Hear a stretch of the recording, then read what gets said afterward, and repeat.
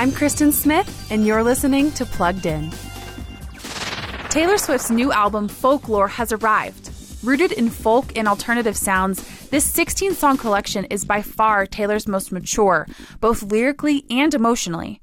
If you hearken back to her earlier works, Taylor channels that same graceful vibe that makes you want to slow dance in the kitchen.